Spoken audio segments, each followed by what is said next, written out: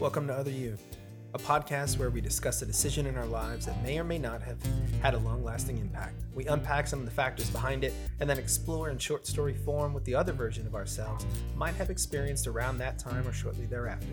I'm your host, Dee. Let's see where this story takes us.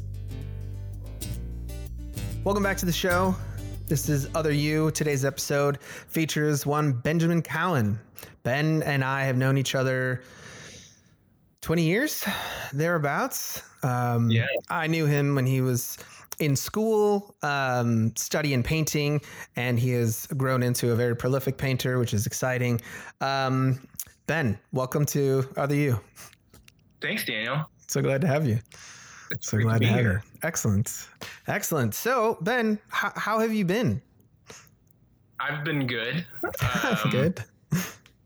Busy, you know. Yeah. Well, it's pandemic season, so right. In some ways I'm not busy at all. Okay.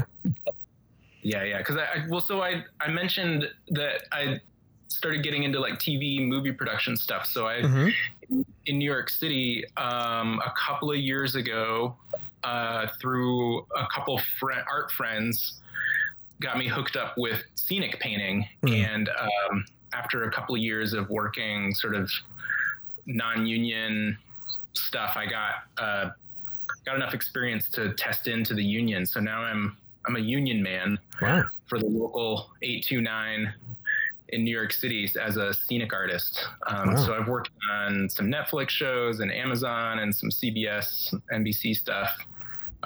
That's great. That's super it's really good. So I was really busy with that, and I had just gotten plugged in with the union for like a few months, and then everything got shut down for COVID. Right. So I'm just like hanging around hoping that it'll start back up again. But I've been doing a lot of baking. And have you? Me too. That's amazing. Nice. I tell people I joined the sourdough club. Nice. Have you had much success with sourdough? Yeah. It's been great. Yeah, okay. I actually just baked 2 loaves like a few minutes before we started our call. Nice. Yeah, that's great. It turned out really good. That's awesome.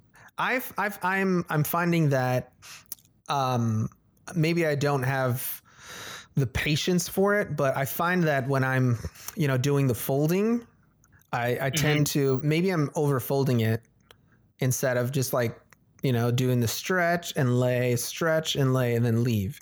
I think I might be over folding it too much because like the bread tastes great and it looks interesting, but I'm not getting that in the air pockets inside, Oh, I don't know. I mean, maybe after this, you should send me some pictures and I can try and troubleshoot with you. I watched, kind of the benefit of not having a job for such a long period of time is, and I've been like homeschooling the 2 kids and which isn't, I didn't go to school to be a child educator. So, I'm learning to not scream every time they don't get something. And so baking has been like a good stress reliever for me. Okay. It gives me something to occupy my mind. So while they're doing calls and like working on work, and I have to just sort of sit there with them and make sure they're like on task and understanding the instructions, I watch tons of baking videos online. So I've watched like 12 to 20 hours of people baking. And I feel like I've got a good feel for it. I'm still like today I made a mistake, but I tried something different. And so it didn't come out perfect. So, but I think I've figured out like a pretty good middle road strategy for getting a good loaf of bread out. And every once in a while I change something to see what will happen. And sometimes it works and sometimes it doesn't. But yeah, time is like waiting for the yeast to do its thing. And like, so it's like a 2 or 3 day process sometimes to make 1 loaf of bread. Yeah. But it's great. And I've got the time to do it and it's been fun to learn it. Yeah. Which is super exciting. I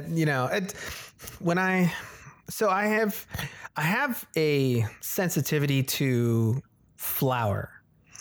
And I have learned that unless I'm using either whole grain flour or organic flour or just unbleached, unenriched flour, that my body's like, I hate this stop it. So it's been interesting trying to experiment with different types of flour that, once I find the one, I'm like, okay, now what can I make with this? So I've made brioche which came out great. And I've made a bunch of other loaves, but it was specifically sourdough. That one is the one that that's the one that I want to do, but I'm having the hardest time with that one, which is not my favorite. Yeah. I mean, I probably ruined everything for like a month before it really like kicked in and started making sense to me. Gotcha. Okay. So if it takes a month to get it right, I have another few weeks.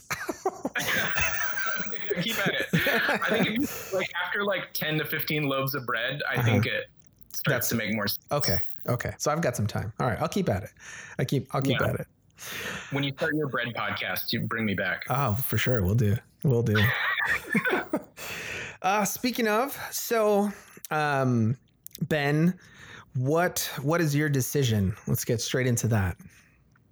Oh, okay. So I've been thinking about it a lot since you asked me about it, and it's a hard decision to make a decision, you know? Yeah. Mm-hmm. I don't think you want to write a story about me making a decision about your podcast. Yeah. But, no, I don't. One of the crossroads I keep coming back to in life was after grad school. So I went to Indiana University for my painting MFA, and then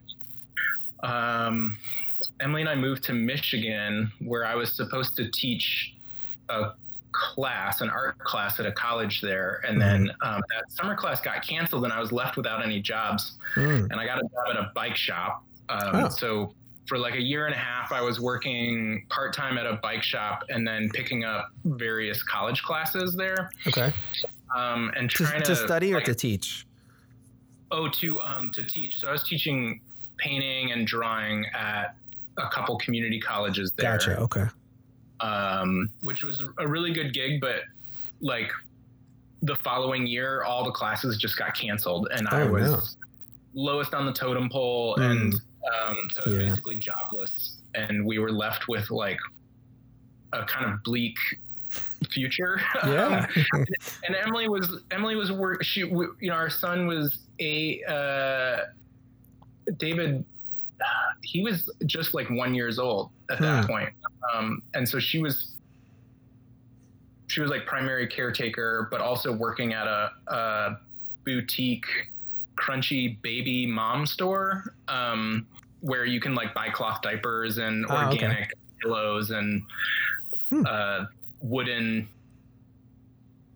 baby toys. So she was able to take him to work there, and it was like a really good situation, but it wasn't enough to pay all the bills. Gotcha. Okay. So this is a long story to say that we were both applying to jobs. I had a job interview in Chicago for a teaching job. Okay. And I also had a job interview. I was like a final 3 for a university in Ohio for a like adjunct professor job. And then I was also working on applying to the Jeff Koons studio in New York City. So I had a contact there. Okay. A friend, David Matty, that I went to school with, had been working there for a little over a year and was trying to plug me in. So we kind of had these like 3 places in mind for where to go next, since Michigan wasn't really cutting it. And turned out the only job I got was the one at Koons Studio, and so we ended up moving to New York City. Gotcha. Okay. And that's like kind of shaped our life in a significant way since then. Okay. And I mean, I've always had a love affair with New York City since like high school, middle school, watching Seinfeld and Woody Allen movies and Teenage Mutant Ninja Turtles and all that stuff. Like New York just seemed like this kind of amazing place. Culturally, but also as like an artist mecca. It was kind of like where all artists go to make their dreams come true. Yeah. So I don't know. So like even right now, since we left Brooklyn to hang out in the suburbs with my in-laws, and the thought of living somewhere other than Brooklyn is like constantly on our mind. So like I find myself sort of daydreaming, what would life be like if we had done the adjunct circuit and just moved from small college town to small college town and kind of lived our life that way, and then maybe ended up in a more rural situation. I mean, not necessarily like farm life, but something less Brooklyn. Right. And then, or what would have happened if we moved back to Chicago and like stayed friends with everybody that we knew there, you know, like that. I think our lives would be really different in either one of those scenarios. Neither of you two are from Chicago. Right. But you guys met, you and your wife met in Chicago, right? Yeah, we both went to college there, and then we both met after we finished college. And so, and I lived in your basement. You did. You did. Yeah. That ground floor apartment. Yeah. Right. I don't know if you want to talk about that. I mean, that's kind of fun. But, no, that's great. That is how we met. We met because you were attending the church that I had grown up in. Right. And then you and John had become roommates in the garden apartment of the house that my parents owned. Yeah, totally. Yeah. So, I mean, we'd gotten the chance to get to know each other some. And I don't know if having you live down there was more of an opportunity for us to get to know each other, or if it was a matter of convenience, that ease of access. But I do remember fondly, there were a few times where I went down there and you were like, hey, can I paint you? And I was like, yes. And then one particular time I was sitting in a chair by the front window and you were painting me, and then I fell asleep in the chair and you stopped and you grabbed another, you were painting on not just canvas, you were painting on like slabs of wood and things of that. And you grabbed a smaller piece of wood and you painted me asleep. And that's the one that we ended up talking about more. And he's like, you were doing this interesting thing while you were sleeping. And so I painted it. I forgot about all that. I painted constantly back then. Yeah. I was always trying to get people's shirts off too. Did I ask you to take your shirt off? No, you didn't. I would have, but you never did. I do though remember when you say that now, I have memories coming back of you talking about doing like natural stuff and being super intrigued by that. Wow. Yeah. Yeah, that was good times. So that was so long ago. I wanted to put it on record that John and I referred to your dad as the big man upstairs. That is accurate. That is accurate. That is, for those of you that don't know, my dad is almost 6 feet tall and has always been a burly man, just a stout, solid, burly man as long as I've known him. So that makes sense. That makes sense. I enjoy that. Yeah. I'm so glad. All right. So to unpack, to unpack this decision, let's talk about the opportunities, specifically Ohio. Where in Ohio were you looking to? Where had you applied? You said there was a school that you were looking to take an adjunct position. Sheesh, what was the name of that school? It was a community college, I imagine. No, this was like a university, a liberal arts college. Okay. And I can't remember. I haven't thought about this in 10 years. Okay. Well, I guess it hasn't been that long. 8 years.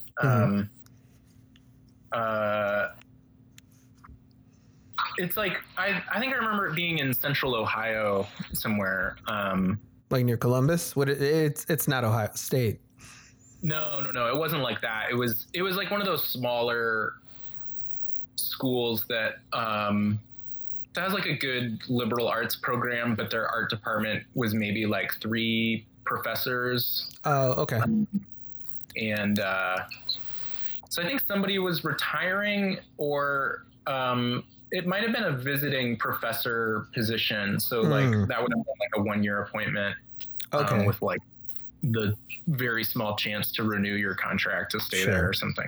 Okay. I gotcha. Yeah. If I had gotten that job, that would have set me up to kind of continue down the line of academic career. It's like a lot of my friends that I went to grad school with are full-time teachers. They've got, that's what they do. They teach full-time. And well, you got your MFA at Indiana. Didn't you taught a class while you were there, didn't you? Yeah. We taught every semester. So while I was there, I taught 5 different classes. And I really enjoyed teaching, and I actually didn't go to grad school to be a teacher. I just went to that school because the faculty there were people that I really admired, and it was connected to a particular artistic history that I was trying to connect with. Gotcha. And then, I continued teaching at community colleges in Michigan, and it's a really fun job, but at the lower levels, you don't get paid that well. So we were actually on food stamps. I was teaching at 2 colleges and working at a bike shop, and we still couldn't pay for rent. We were living with my high school best friend and his wife. So it was a pretty rough, kind of tense, sort of frustrating experience to have gone to school and then ended up in my hometown living a few blocks from my parents with my high school friends. Yeah. I think you as a creative person, I think, can appreciate the weird roundabout way that pursuing a career kind of doesn't propel you forward. But at the same time, that kind of accumulated experience is really important for the creative process. Yeah. I don't know. So it's interesting. In some ways, comparing myself with others at my age, our lives look really stunted and juvenile. But in other ways, I've had these absolutely magnificent career opportunities just from being in New York and having no good job. I've never had a career job. So I'm always happy to quit a job and just go to another opportunity. Yeah. Because, what's health insurance? I don't know. I haven't had it. Yeah, it's not real. It's not real for most people. I just got health insurance in March. Oh, wow. 4 or 5 months ago. And I was all geared up to go to the doctor and nope. I think I have sleep apnea and nope. checkups, but then everything just shut down. Yep. And so I'm stuck here putting nose strips on and hoping that lump isn't something. Oh no. I don't know. That's a joke actually. Yeah. But, I gotcha. I'm in pretty good shape. That's great. So you say about 10 years, that would put all of this happening about 2010? So the exact date would have been 2012. Okay, it was 2012. That all happened the summer of 2012. Okay. So I graduated in 11, and then we were in Michigan for a year and a half. Okay. So how long had you been married by 2012? From 7 to 12. Okay, so 2007 is when you got married. Yeah. Okay. And you said David was about a year old at this time? Yeah, he was born in the fall of 2010, so he was a year and a half. Okay. Fall of 2010. Alrighty. And then, so do you have any siblings? I do. Yeah, I've got 2 brothers. Okay. Where in the order are you? I'm a middle kid. Middle. So my older brother's 2.5 years older, and my younger brother's 9 years younger. Oh, wow. Okay. Yeah. So he was still, he's 20, he'll be 26 this year. So 8 years ago, he was just finishing up high school kind of when we moved back to Michigan. So it was it's kind of interesting to be around a sibling that I didn't really see blossom, Mm-hmm. You skipped a few years on that. Right. Yeah, I remember my brother is 4 years younger than I am. And when he had just started high school, I left and started my exploring of things. So when I came back to Chicago after college, he was graduating high school and about to head to college. And I was like, man, who is this person? Yeah. I knew him up until this point, and then I disappeared. And when I came back, I was like, I didn't even recognize him at all. So yeah, that's interesting. Coming back to that sort of thing. Yeah. So that puts you at about 25-ish, huh? When all that. Yeah. Well, I would have been 26 or 7 or something. In 2012? Golly. Yeah. David was born when I was 25. Okay. which is like yeah. Yeah. I was doing thesis in grad school, which Right. is just yeah. So about 25. Oh, well, we'll say 27. Okay. 27 is that good age, the 27 club. The 27. It's a very important club, man. A lot of things. Became a famous artist. Yeah. Well, I mean, part of me is happy you didn't, because the 27 club, they hit their peak and that's where it ends. Right? At 27. So, oh man. So we're a middle child. Now than I did. Been married 5 years at this point. So Emily, at this point, she was the primary caretaker of David. Did she also have a part-time job, or was she focused solely on making sure he stayed alive? Yeah, she had a part-time job. She was working at that kids boutique. Oh, that's right. You mentioned that, the Crunchy Kids Boutique. Yeah. Okay. So she's working at, we keep saying her name. Emily is David's lovely wife, or David's mom, Ben's wife. Yeah. Yeah, that is Emily. We keep mentioning. And so she had a part-time job. And then you had the 3 jobs that you were working. So at that time, were you guys able to spend much time together, or was that a period of time where you guys actually didn't see much of each other? No, we've spent quite a bit of time together. Mm-hmm. I think we probably spent more time together then than sometimes we do in New York. Oh, wow. Okay. Just being like busy with Emily's working full time now, and I'm sometimes working full time. Mm-hmm. But it was a really emotionally tense time. I remember like it just wasn't like a happy time, because we were both really stressed out, didn't know what was going to happen, and sometimes we would be mad at each other for saying stupid things or not doing things or whatever. Yeah. That's kind of part of being married. And then also like just having a young baby, and then we're also sharing a house with another couple. And so okay. So your friend was married at the time. Oh yeah. Okay. So him and his wife lived in the house with us. And was it a multi-level dwelling? Were you guys able to separate, or were you guys all 5 of you on the same floor? It was a 2-story house. The living room and kitchen and dining room were on the first floor, and then the bedrooms were upstairs. Oh. And then there was like a garage with a workshop, and the basement was like kind of a mixed use space.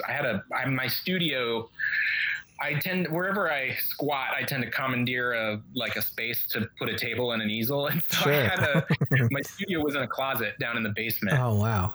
And I had a very small area to work. Was it ventilated? Did you get high a lot by accident?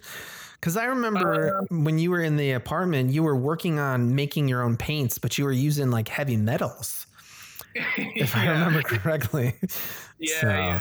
I think at that point I was in Michigan. I was using acrylics. Okay. So there weren't any fumes or anything like that. Okay.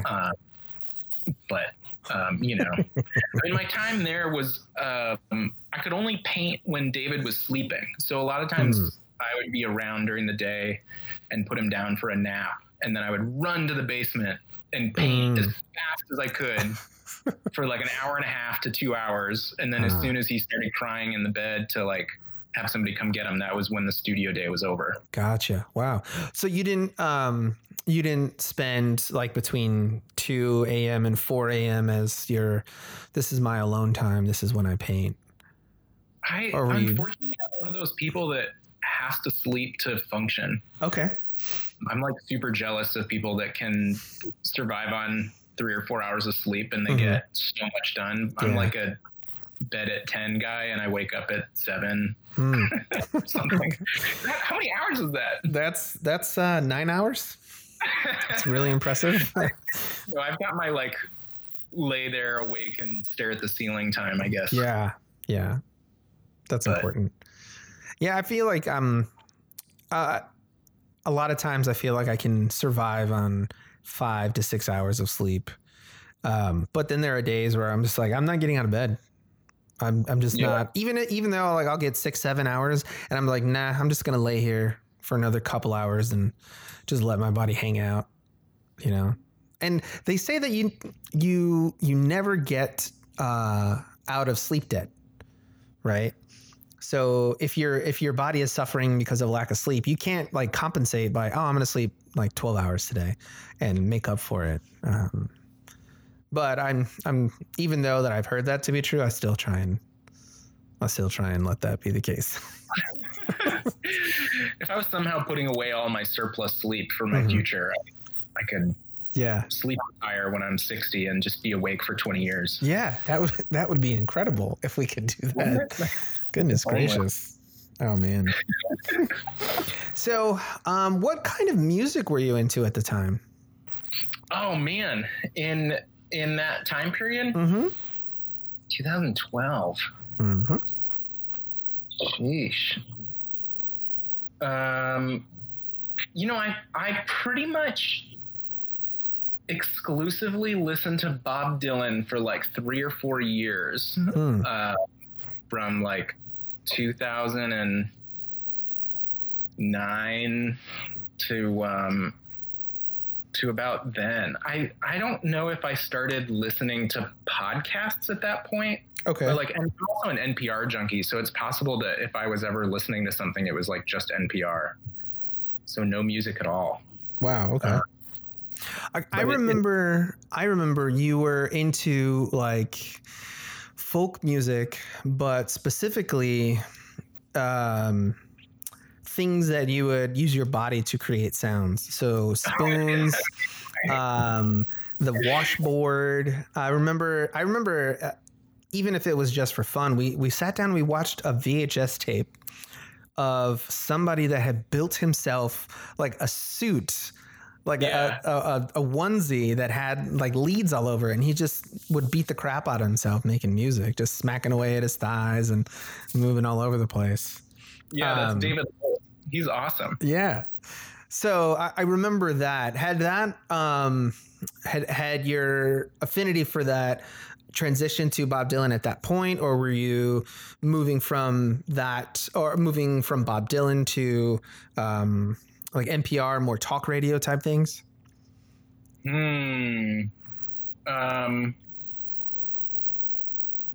I imagine that I was probably moving into more podcast stuff in 2012.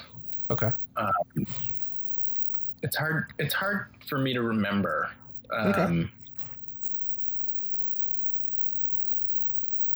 It's possible that even because my studio time was so short, I didn't even listen to anything. Yeah. Okay. Because sometimes it's just concentrating on something is enough. Was that when you would consume music? Was during studio sessions? Yeah, generally. I sort of think of music and audio stimuli in the studio as like a mood modifier. Okay. So I had like 6 to 8 hours of Bob Dylan that I would listen to relatively chronologically. And so that was about as long as I could be in the studio and keep the energy up. Gotcha. And so it was just a way for me to like zone out and sort of be in the same kind of emotional space. Even though his songs all have different emotions, there's a kind of predictability to the way that his music kind of carries the same attitude through all the albums. Yeah. And then he has a specific tone for sure. I like that grating kind of like yeah, there is quite a bit of that. Yeah. Right. And so I would listen to the same thing every day in the studio. I'd just come in, turn it on. Gotcha. Okay. I had very little variety in my life. Ever. Yeah, I totally understand that. So last year I set out to write essentially a book over the course of months by releasing little snippets. And every time I went to write, I listened to the same playlist, and it was like a lo-fi hip hop, a little bit of electronic playlist, but I knew the order, I knew the songs. In the middle of the writing, if I heard a song, I knew where I was about in the playlist, how long I had been working at it, how much time I had left. So I totally understand this is the order that I play. I hit play and I know exactly what I have, for the day. Yeah. Okay. I want to hear that someone else is doing that. Yeah, that's important. Like also like telling the time. I think that's really important too. It's like, oh, this song's on. It's like time for a snack. Yes. Yeah. The problem with that though is if you ever hear that song on the radio at another time, the Pavlovian. Yeah. It's like, wait, it's a Rolling Stone. I need pretzels. Yes. Yes. That's funny. That's funny. So let's talk a little bit about life in New York. Tell me, what was the first year like when you took the job at the studio? What was that first year for you like, transitioning to the biggest city in the States, coming from Michigan? You had lived in Chicago. You had lived at Indy. That's where the campus was, right? For you. So you had lived Chicago, had lived Indy. You went back to smaller town, Flint. That's where you're from, right? Ann Arbor, actually. Ann Arbor. I apologize. Ann Arbor. Okay, so you go to Ann Arbor, and then from there, now you're thrust into the largest metropolitan place in the whole country. What was that first year like for you? It was tremendous. It's super overwhelming and tumultuous is sort of the word that comes to mind. Okay. Where I think the best description I ever heard of New York City was from my friend Matt that said it's just more of everything. So it's like all the great things about life, there's more of it there, but all the really terrible, hard things about life, there's more of that too. Okay. And so you're constantly sort of being pulled back and forth between these really incredible moments and then really devastating moments at the same time. So like, for example, for me, I was high as a kite emotionally when I arrived, and I had like a day or two to kind of walk around and then jumped right into working full time for Jeff Koons, who's he's like the most profitable living artist alive. Wow. To like put it in context. So he's a really prominent artist in the contemporary world, and he's over 100 assistants working at his studio. And for me, it felt, I was speechless when I walked in. I couldn't say a word for like 5 minutes. Wow. When I visited for the first time, it felt like being in the Charlie and the Chocolate Factory or something. It was just like Oompa Loompas and rivers of chocolate flowing everywhere. It was so wild. And then I was meeting all these people that were kind of like living and trying to go after the same thing that I was. They were sort of like sacrificed everything to be there and really wanted to be artists and live their lives and were struggling day to day. And and we would go to gallery openings, and I was like seeing all these people that I've been reading about my whole life and watching YouTube videos about them, and they're just there at the gallery. And I got to meet one of my art heroes kind of that first month. Thomas Niskowski is an artist that I love. And I saw that he had a painting at a show, and I went to that show and he was standing there. Wow. And I went right up to him and I was like, Mr. Niskowski, I really like your work. It's so nice to meet you. I'm sure he'd love that. Yeah, he was like super friendly dude, and he just he was like happy to meet me and talk to me and ask me if I was a painter, and then I was like, yes, and I like ran away. So there's like moments like that, and then but at the same time, like just trying to figure out where to buy groceries is a totally different experience, and navigating a city with a child and trying to find a place to live that isn't infested or dangerous or like doesn't have the first place we stayed in had a radiator right next to the toilet, and if you were sitting there at the wrong angle, you would burn your bottom. Ow! Like there's just like weird things like that you have to learn to navigate the city. And like, you know, every time I took a train to a different place, I would get lost. You come out of the subway and try to figure out what direction you're facing. And, but like all of that's like kind of thrilling at the same time. And then, but you run out of money instantly, and just like budgeting yourself and trying to figure out, you know, like how do you have fun in a city that costs so much money and still like make enough time for your for your passions and stuff. So I didn't paint probably for the first year I was there for myself. Wow. I was, working full time, and it took a long time for me to kind of get set up as a practicing artist again and feel comfortable making new work and, and also like not having any relationships there too. Like I know Emily felt really isolated when we first got there, because she wasn't working right away, and it was a bit of a struggle to kind of meet new friends and people, and but we ended up making some really amazing friends that we still have, and that's great. Have you spent your whole time living in New York, living in Brooklyn? Yeah. Okay. Yeah. So we landed in Bed-Stuy for the first month and a half, and then moved down to Crown Heights, which is like just south of Bed-Stuy in Brooklyn. This is like kind of central Brooklyn. And then last summer we won the housing lottery and got an affordable unit in Greenpoint. So now we live in a different part of Brooklyn. We're like at the very north end of Brooklyn. Yeah. And that's been really great. That's a awesome. Totally different neighborhood. And in some ways we had to do all of the moving over again, like trying to figure out where to buy groceries, like what dude on the street do you not talk to? Right. Like where do you park your car to not get it towed overnight? And that's fun. That sounds so. You guys have a car then? Yeah, so we bought a car 2 years ago. Okay. Which was kind of a big deal. Are you still riding your bike? Because I have a car and you have to move your car constantly in New York City, because of these like street cleaning things, I end up driving it quite a bit just to keep it moving.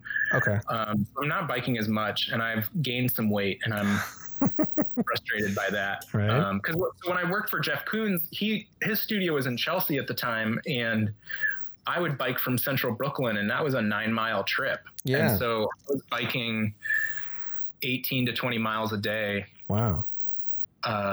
Every day. And I was in amazing shape. And, sure, you had them ripped thighs. I had ripped thighs and subtle love handles, and I could eat everything. It was amazing. Oh, that always feels good. Yeah. But then the problem, I ended up getting really bad tendinitis at the Koons studio. It's like kind of one of the things that led me to quit, is that I could no longer hold anything. I had to stop painting, and I had to stop biking because it hurt so much to bike. And it was I would have like shooting pains just holding the bar on the subway. Like I had to drink coffee with 2 hands because it hurt to hold the handle on the cup. I mean, it was like, it was pretty awful stuff. Yeah. And I still have residual effects from that. Like I really can't paint as long as I used to, and I got to be really careful about like just how long I hold a particular position. And so that's like one of I would say that's like one of the more difficult parts of my experience in New York, is just having been sort of injured, occupational injury. Right. But of course I didn't have health insurance, so it wasn't like anything I could treat with a doctor. So I ended up just trying to do it on my own. And then at the same time, that all kind of happened when I made a few connections and started my freelance career, and was doing some commercial work for like hotels. And I did a big commission painting for a tennis club in Chicago. And nice. So I was like,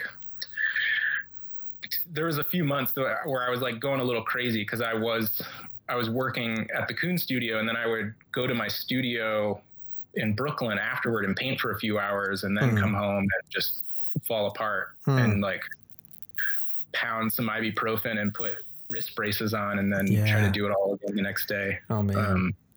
It's pretty nuts. I can feel that. I dislocated my shoulder when I was in high school, and I went through the physical therapy, but I think I left that early. And I have like this nagging injury that was re-aggravated a few years ago doing Tough Mudder. So I did a Tough Mudder, and one of the events is you run up this half wall right? Yeah. And then once you get over the top, you turn around and you help the people behind you. And I remember I was helping people up, and I knew it. Like, I was like, all right, I'm good. I should stop. But I helped like 2 more people. And like, as I did, I felt the strain on my shoulder, and I was like, shoot, this is going to bug me. It's 3 years later. It's still like, I'll wake up and try and push myself off the bed with that arm. And I'm like, nope, not getting anywhere, you know? So yeah. Oh man. So I feel you. I feel you. And I don't think I lost, or the potential to lose, something that I love as much as the potential for the loss of painting for you. But I can relate to the idea of having a nagging injury that health insurance might have helped, but not having it, you know? Yeah. Yeah. Oh man. All right. So hypothetically, let's say you took, let's say all 3 of the positions that for which you applied back then came back with interest. You know, the school in Chicago said, we would love to have you. We have a position for you. The school in Ohio, same thing. Hey, you're our guy. We want you here. What's it going to take? What do you see? What did you see yourself doing? Let's say Chicago first and then Ohio, with those opportunities. Oh, like what was the priority, or no? What would happen? Yeah. So let's say you picked Chicago. What kind of projection for yourself, for your life, do you think you would have had for the next couple years taking that job? Do you think it would have led to a more permanent teaching position? Do you think maybe starting there you would have tried to become a permanent fixture there, or tried to parlay that into a different university? Yeah. And both of those were teaching opportunities, right? Chicago and Ohio. Yeah. Okay. So we can go ahead and, like, the idea of parlaying that position into something more permanent, more prestigious insofar as teaching is concerned, together. But what can you imagine for yourself would have been a projection for you guys as a family if you would have taken one of those? Yeah. I think to like speculate on Ohio, I think we would have been there for almost a year, and then I would have immediately been applying for new jobs, looking for like the next university job, just because the likelihood of renewing a contract like that is pretty slim. Okay. And the friends that I have that have gone that route have moved to like 3 or 4 or more different states before they kind of land something that's permanent enough to like buy a house and settle down. Okay. But it's possible that, you know, maybe it was just one more jump and I'd have a full-time permanent position somewhere. And I mean, like, kind of the way it looks to me in my head is like, if we had gone somewhere and bought a house and had a steady job, and we weren't constantly worried about what was going to happen in a month, like, I think we would have tried to have more kids, or like, maybe I think I would definitely have started welding or like, I don't know, like what kind of entrepreneurial excursions would I have gone on? I think Emily would have had a more established career than she does now. It's like taken her a long time to kind of like get her career going since moving around so much and having a kid and everything. And like, I mean, all that seems really pleasant and wonderful to me. And then Chicago, I think, would have been sort of a hybrid of those two, because we really love living in a city, and Chicago is such a wonderful place to be and to live. And we had both been there for 5 or 6 years before moving and had really great friend group, yourself included. Everybody that we knew through our schools and church life there, and just like neighborhood life. I think I would have been more quickly involved in like a gallery scene there, at least like different art connections, and being able to keep in touch with some of the professors that I was pretty close with at the Art Institute. And so I think there would have been like a vibrant kind of artistic showing career, but also like teaching and some of those other like career opportunities around the arts, and like friendship. You know, I think we would have developed some like really deep bonds with the people that we knew there in our time in Chicago that have sort of been, you know, it's hard to keep tabs on everybody from a distance. So there's like some good friends that we still like see regularly or like talk to regularly, but it's not as, we're not like invested in each other's lives the way that you are with somebody that you like live close to. Right. So,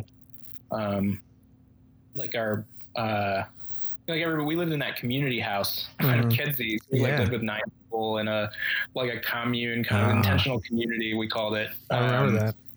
The Blue House, right? Disbanded a few years after we left. Did it? Yeah, but everybody's still kind of around, you know. But maybe, you know, maybe that would have been different. Maybe we'd still be living in a community house with like a bunch of kids and doing gardens on the roof and like driving hybrid hand welded cars or something. Yeah.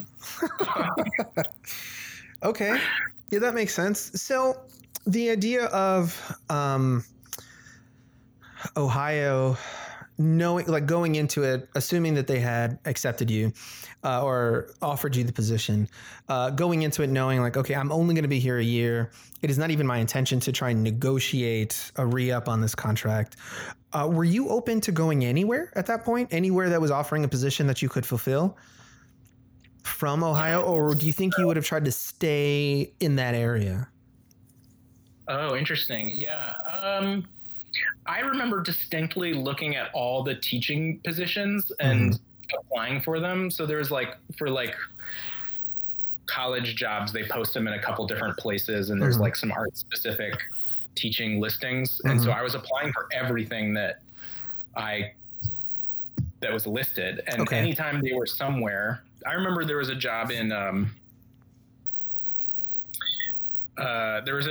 upstate Michigan, and I was like, oh, we lived in upstate Michigan with snow all the time, and I would have to buy a Pugsley, which is a fat tire bike. It's like this, like 5-inch tires, and like I would need that so that I could bike to work.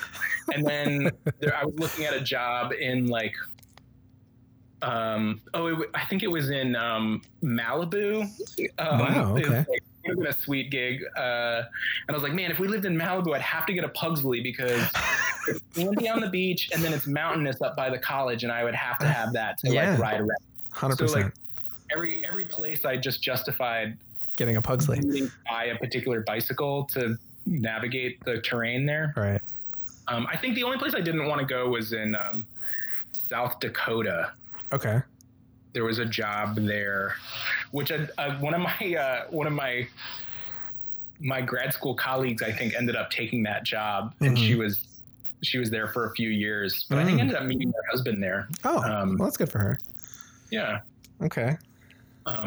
Thankfully, she's not there anymore. So right. I'm sure it's a wonderful place, but she's a bigger fish than. That's fair. That's fair. Okay, so you would have been open to relocating as the positions became available, like right after the Ohio job, right? Oh yeah, definitely. Okay. So, and if you want like a little flavor for that too, Emily and I were really serious about trying to move to England. Really? Yeah, we were talking about going there after grad school. So Emily went to grad school in Chicago right before I went to grad school in Indiana, and she was getting her MSW, so her master's in social work, and there was a big need for social workers in England. And she was all gung-ho about it. She had worked in England for a year doing youth work in the Lake District there and loved it. And but then they canceled their foreign work visas for social work because of the 2008 crisis, financial crisis, or or there was like, I don't know, it was a weird time. It might have been something else too, but they wanted to like keep all the jobs in the country. They didn't want to like bring in foreigners. So I mean, we almost immigrated to England at one point. You know, our lives would have been a lot different. I think. Yeah. Okay. That's really good to know. Okay. So open to relocating. But I'll ask one more question about that whole decision. What did you really want from everything at that time? So you had options open to you. One was assistant at a gallery. Two were teaching positions. What did 2012 Ben want? What was your biggest want of the time? And were these just vehicles to find ways to satisfy that? Yeah. Looking back on it now, I think I wanted stability. Okay. Just because everything was so up in the air. Mm-hmm. But I also really wanted the chance to prove myself as an artist. You know, I remember distinctly sitting on the couch in Michigan looking at, it was Facebook at the time, and just seeing people that I knew from undergrad having really marvelous opportunities and successes in New York, and just feeling like I was missing out on everything. Okay. And so, you know, that actually like still really hurts my feelings. It's weird. And I still get that feeling. I'm sure you do too. With this, I'm super happy for everybody that makes any kind of success anywhere. But at the same time, I long for the chance to sort of prove myself and be a participant in the bigger conversation of what's happening. And I think that's always been the dynamic in my life, is like, how do I maintain some sense of stability and predictability for myself and the people around me, so that I can focus enough on my artistic endeavors to like do something good. Yeah. And that balance is really difficult to achieve ever. Yeah. Sometimes I get it for a week and then it goes away. That's the ultimate goal of people that produce art in all their forms, right? The idea of being able to, and I want to say I had 3 good years of living exclusively on acting. And doing well. So not just like I'm only acting and I'm making like $10,000 a year and I'm, sharing an apartment with 9 people so that I can afford my $150 rent sort of thing. I mean, I was living on my own. So I was making enough to pay rent on a full-size apartment and, life. And I was doing this thing. But all the other years before and after, where I'm desperately trying to find how can I live doing this and still feel fulfilled as a human, pursuing relationships and building, equity for myself in life with people, sort of thing. Right. So yeah, I totally understand that. The idea of, and man, like connecting with that moment where you're saying that, seeing the successes of the people and kind of feeling like, I want to be a part of that. There's a part of me where, so to give you a little bit of perspective, when there are projects that come through and they're looking for a type of people, generally several projects will come through at a time looking for a specific type, right? So there was a point where like the chubby Latino guy that's what people were looking for in a bunch of different projects, right? So I had a bunch of auditions in a row over the course of a few months, and I saw the same people at the auditions every time. It's the same people. There were like 10 of us, and we knew each other. And so, I mean, we would always root for each other, like, hey, break a leg. And if you got it, like, hey, congratulations. I'm so happy for you. But at the same time, it's like, man, now I want to be a part of, representing this people group. I want to be this one. So I'm fighting within myself, this narcissism that's like, I'm mad at you for your success, while at the same time trying to be empathetic and saying, man, congratulations. I'm so happy that, you can buy food now and pay your bills. And you're doing it in a way that, this is the work that you're setting out to do. So yeah, I think it's a great adventure trying to live that life of creating, but also the business facet of creating and trying to incorporate those two in a way that there's balance, stability, and fulfillment. So, right. Yeah. If you ever figure it out, write it down. For sure. Will do. Will do. Will do. All right. So at this point, is there anything else from that time that has come up in your mind that you're like, oh, I want to make sure that I mention this thing also about this time period, about your life, anything unique or particular in that time that has sprung up? We had a dog at the time. Oh, did you? Yeah, we had a little fuzzy rat terrier mutt named Winston. Mm. Because we were so busy doing like all these little part-time jobs, he got kind of neglected and became sort of aggressive and started pooping in people's bedrooms. Oh no. And so he went to live with my parents, where my mom pampered him. And he stopped pooping in bedrooms. He stopped pooping in bedrooms. Yeah. You know. Dang. So. Okay. Well, I mean, at least he was able to, find some happiness in this life. a doting owner. That's funny. Yeah, for sure. Oh, but that's good to know. So you had him at the time, though, when you were living in Michigan for that year? Yeah. Okay. Yeah, we adopted him from the Humane Society in Indiana when we were in grad school. Oh, okay. So we had him for like 3 years, and then kind of towards the end of our time in Michigan, he ended up going to my parents' place. Okay. But my mom was like really into my mom's like a big food maker person, and so she was making her own dog food with like what? Yeah. She like cooks down chicken bones, and then she would like soak whole grains, and like cut up meat and put it in this mix. Winston lived the life, man. Sure did. Some 3-star treatment right there. Holy smokes. The dog food was like basically the leftovers of everything kind of mushed together, and right, with like not any salt on it. Right. Wow, that's great. Yeah. Awesome. All right. Well, so that'll wrap up the interview portion of this episode of Other You. We'll take a quick break, listen to some music, and when we come back, I will read a story that I will have written, kind of detailing what Other Ben experienced in life as a result of this decision back in 2012. Stick around. Be right back.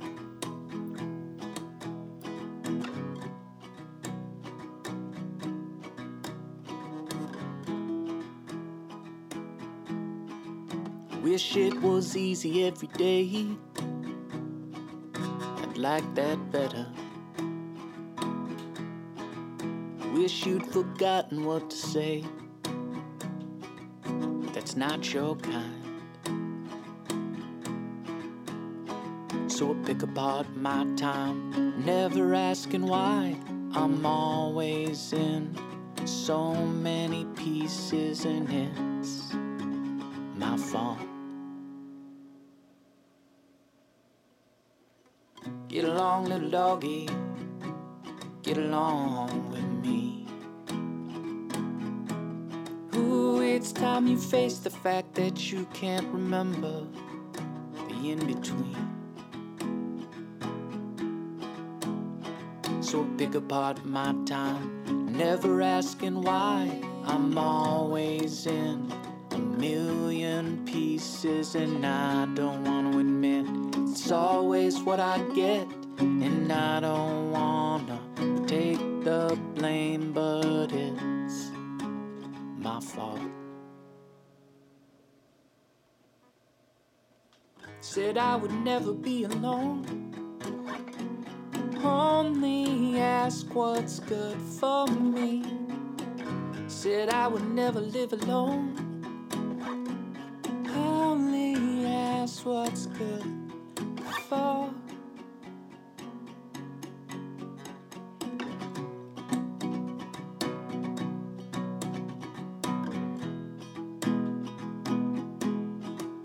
Wish it was easy every day, 'cause I'd like that better. So pick apart my time, never asking why. I'm all 'cause I've never had enough to let you add your thoughts. Welcome back. Hope you enjoyed the music. Again, I'm with my guest today, Ben Cowan. If you'd like to follow up on what he's doing in the world, please visit his website at bencowan.com or check him out on Instagram at bencowan. He's a visual artist, so there's going to be some visuals that you'll be able to enjoy. I'm assuming there are also pictures of bread. Well, no, I have like a strict no food posting policy, but maybe in my stories I post bread pictures. Yeah. Okay. I appreciate your rule. I dig the rule. Cool beans. All right. Without further ado, we are going to go ahead and get into Other Ben. Strap in. Here goes. Determined footfalls return a throaty echo with each pounding step as Other Ben retreats to his studio. The repurposed tiny basement closet is home to layers of imagery, not all of them complete. A desk, an easel, and a small record player. A click sets the pad spinning. Staring at the rotating record and hearing the metered pop crying out from the small wooden player communicating it had done its job and needed to be reset pushed an image into Other Ben's mind. There had been an eclipse recently, and it was burned into Other Ben's mind. The blackness of the sky pierced by a solid white ring that housed even more blackness. Staring at it through squinted eyes made it seem to rotate in the waning light of the day. The colors of the sunset peered from beyond the horizon and splashed the night sky with a myriad of rich hues. Burnt umber, coral, mauve, cobalt are what come to the front of Other Ben's mind. Moved, he lifts the tone arm and rests the stylus on the spinning record. The crackle of sound fills the tiny room with a precursor to the times they are a-changin'. Immersed in what was forming before him, he struggled to find the light source.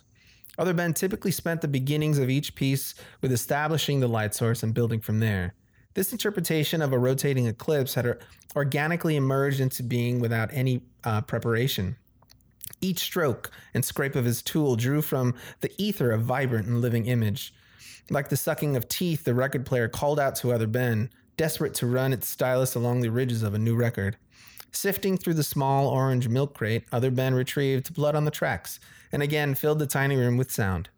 Having distracted himself from his work, he came back to his piece with refreshed eyes and immediately recognized the light source. It was him. He was the sun, and beat down upon the earth, his light. But in this brief moment, blasted the hidden part of the moon with what brings us life, light. A few strokes later, the buzzing of his phone was more disruptive than having a ringtone, but Other Ben was stubbornly keeping it on vibrate to prove a point. To whom? To no one. Sometimes we just need a win, and this was a silly win Other Ben decided was his. He grabs at the phone in his pocket, and without checking the caller, he answers, "Hello, hi there." "Hello, this is Miss Cainsworth. I'm the dean at Columbus College of Art and Design. We reviewed your application, and whereas we cannot accept it on the basis of your work history, however, we would love to extend you an offer to be an adjunct teacher here. Several of us were made aware of your work, especially your most recent creation, That Which Is Hidden." Other Ben, pausing to maintain his composure, calmly responds, "I'm glad to hear you were intrigued by my piece. If my work merits a job offer beyond what my credentials do, I would like to discuss the terms of the relationship being proposed." "Well, we cannot offer you tenure, if that's what you're suggesting." Other Ben confidently lets the silence build the tension of the moment and waits longer than necessary to retort.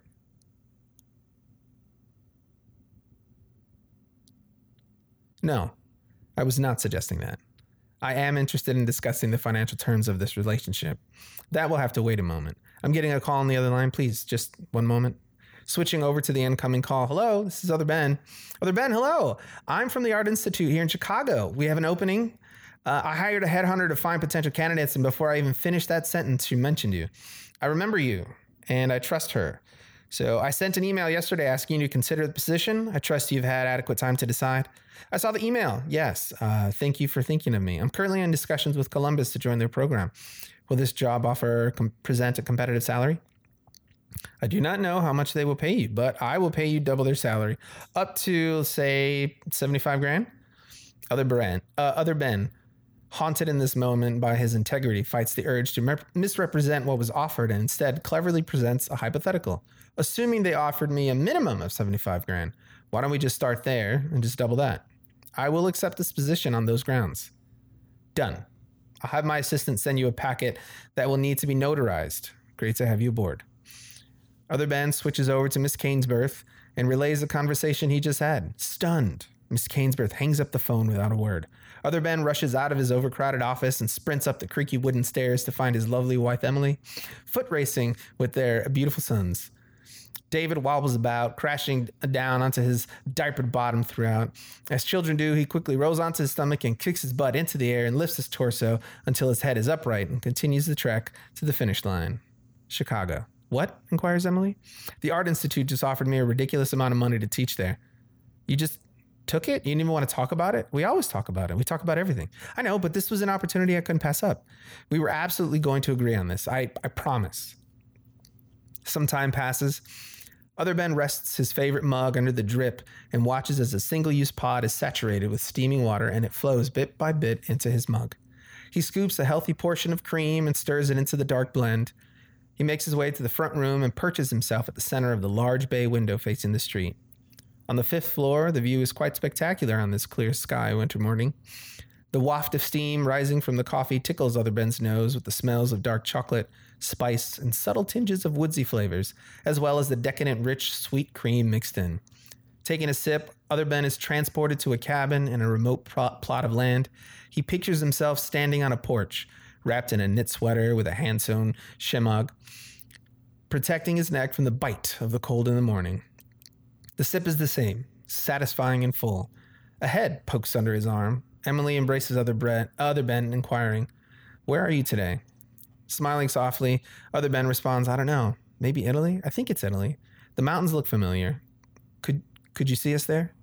Emily, stealing a sip of his coffee, "I think so. We've only been here in Chicago for 3 years. David's almost 5, so if we left before next school year, we wouldn't even have any friends to miss." I say, "Yeah, let's do it." Other Ben rotates to face her. She sees herself reflecting in his red, round-frame glasses. Giggling, she pulls them down and lets herself become absorbed in the gaze of her husband. Other Ben smiles widely, and the two stare for a moment before he pushes his glasses back up, kisses her forehead, and returns to his daydream out the front window and the blanket of fresh white snow laying undisturbed on the small street out front. A collection of X's on the calendar accrue.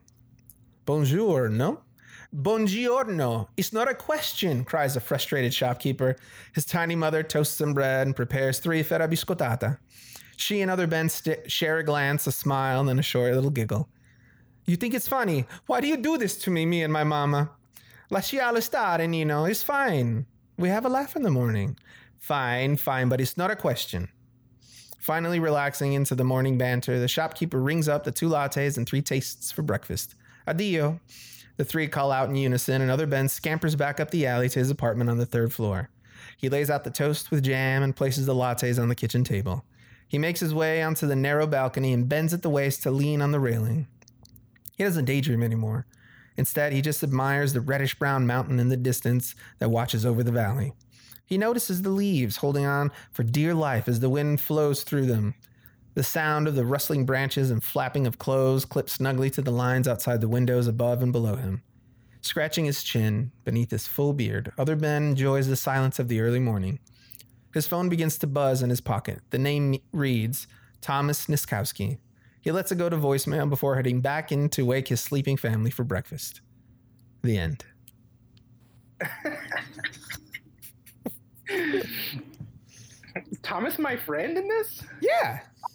That's awesome. Yeah. I figured you guys were friends before, right? So I just imagine that he's still a friend. That's cool. Yeah. That was beautiful, Daniel. Oh, thanks. Yeah. So I know you guys have David and you would adopted, right? Fostering. Oh, yeah. So you are fostering. Okay. Yeah. Okay. And so I couldn't remember exactly when he came into the picture. So I just threw him in there when David was a baby. So you just had 2 babies. That's great. Yeah. That's cool. I like I like, since we've been sheltering in Alabama, mm-hmm. and I don't have my favorite mug. And oh no, you mentioning my favorite mug like really touches me. Yeah, in a nice way. That's cool. I really enjoyed your description of the studio and the process of looking for light and that like eclipse, and that's I think about light all the time, so it's right. It's interesting to hear that sort of that description of it. And then the like time bouncing through is really cool. Since we talked, I've been devouring the Ender Games series. Oh yeah. And I'm like just totally overwhelmed by it. It's really cool. And like one of the things that is so fascinating to me about is the time travel, not time travel, but the near light speed travel extends the life of these characters. And so like some of them are 3,000 years old, and they're only in their like 30s to 60s, but because time continues to move forward when they're traveling, they've like skipped all these generations of people. So it's like, in a way, your story kind of sounds like I'm in that. Like I couldn't imagine living all those other Ben lives, you know? Yeah. I always fantasize about living other Ben lives. Sure. What it would be like. So that's fun to. Yeah. You've given me a gift, Daniel. That's nice. Oh, right on, man. I appreciate that. Yeah. That's cool. Happy to. So besides the mug and the time jumping, were you able to see yourself? I know you mentioned that you look for light. That's one of the things that I remember fondly of our conversations about painting, was you were always very focused on where's the light source? How can I get light in this? You know? So I was excited to put that in. But were you able to find yourself in other places? Yeah. I mean, in a way, like being offered jobs that pay that much money is, I almost can't imagine myself in that position. I enjoy it. Sure. And then like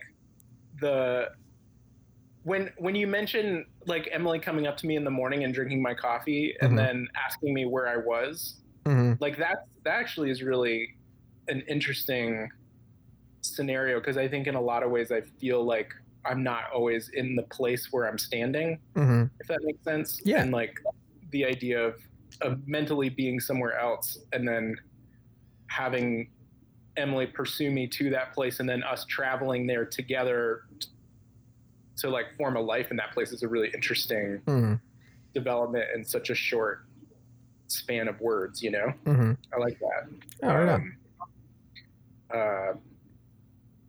Yeah, and like the shopkeeper in Italy, that I spent a summer in Italy.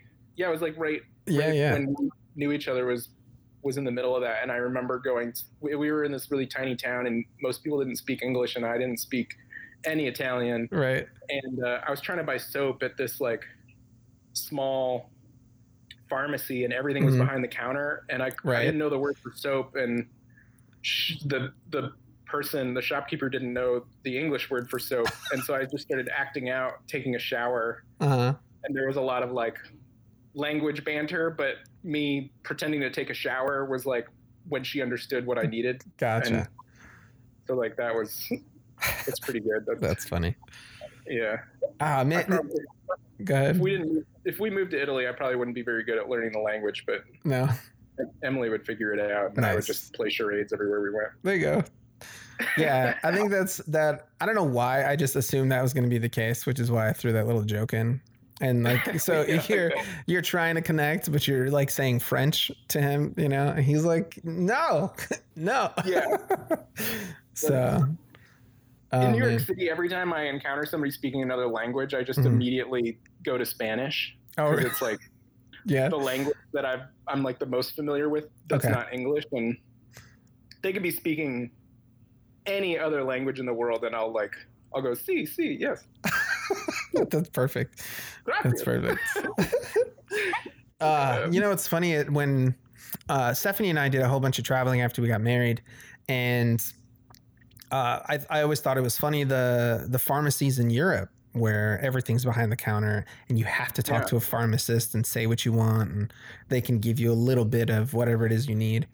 But when we were in Greece, Stephanie was like, she had gotten a cold right? And so we were trying to find a pharmacy with a pharmacist that spoke English, and we ended up going to 3 because I wasn't confident that we were communicating. She has a cold, and that I was understanding that the pharmacist was like, oh yeah, here you go, because she would give me something, and she's like, do you want this, essentially? And it was all in Greek, and I'm like, I have no idea what this is, so I can't tell you. This could be like, I don't know, diarrhea medicine, but she has a head cold, and I don't know how to reconcile that.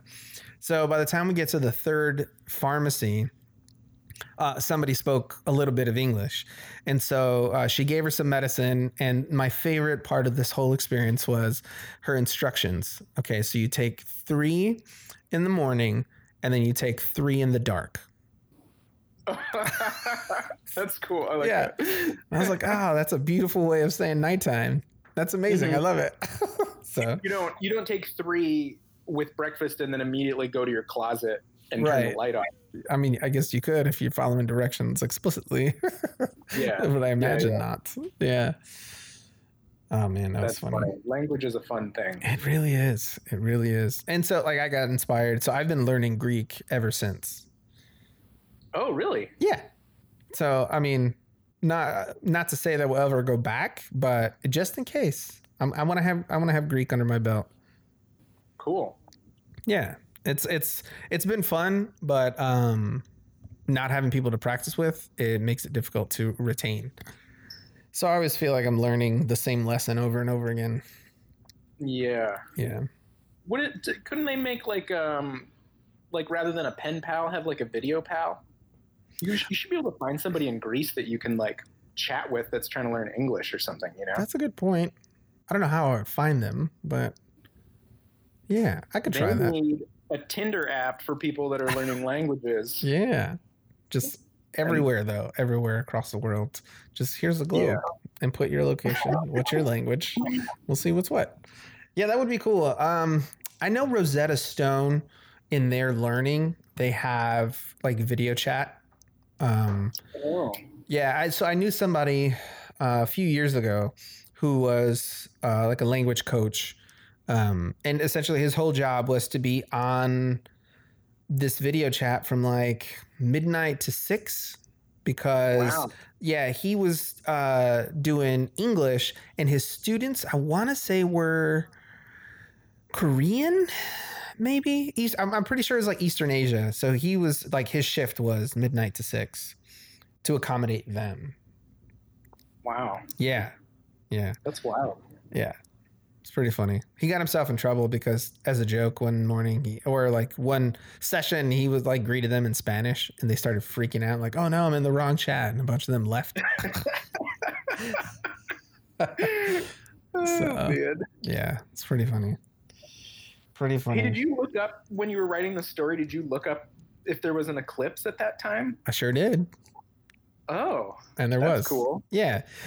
Part of the fun for me on this is researching all of the different, like the time period, right? So if there's something interesting that happens, I just decided at one point you were painting an eclipse. I was like, ooh, let's see if there was an eclipse at this time, and if so, when. And one happened like right around the time that you had described being up in Michigan. So I was like, oh, this is perfect. I love it. Let's keep going. So that's awesome. Yeah, I don't know. I find, so like a part of it also is if I describe you're in a place, right? And it was like at the end of the story, so I didn't go too much. But if you making your way to Italy was in the middle, I would have like done some research on a town, and then found some landmarks or whatever, and then like describe those and put those actual landmarks in the story. Yeah. So, yeah. Well, I hope somebody backs you on this project and gives you a budget so that you can travel to those places. Oh my, are you kidding me? That would be incredible. I would love it. I wish somebody would just throw some cash at me, and I would just travel and take pictures and put those pictures in, it would be amazing. I would love it. Stop, cat. All right. Well, invite me back in a couple of years when you got your hedge fund. All right. Will do. And what I'll do is I'll take my guest and we'll go somewhere for a weekend, somewhere fun, and we'll write a story about that place and we'll both get to experience it at the same time. How's that? Yeah, that's Sound cool. Good? Right on. One of my dream jobs that I'm positioning myself for as a seasoned artist is to be like a, you know how there's like fishing guides, people like pay somebody to take them to like fishing spots. Oh yeah, for sure. I want somebody to pay me to take them landscape painting in like south of France or something, or in Italy. That would be incredible. Or like somebody with a chateau. I'll go stay at their. I'm putting this on the record here so that when people listen to it mm-hmm. and they're backing you, and then they're like, "Oh yeah, I like that idea that Ben guy had." Mm-hmm. Then they can send me to their like vacation home when they're not there, and I'll paint lots of paintings on their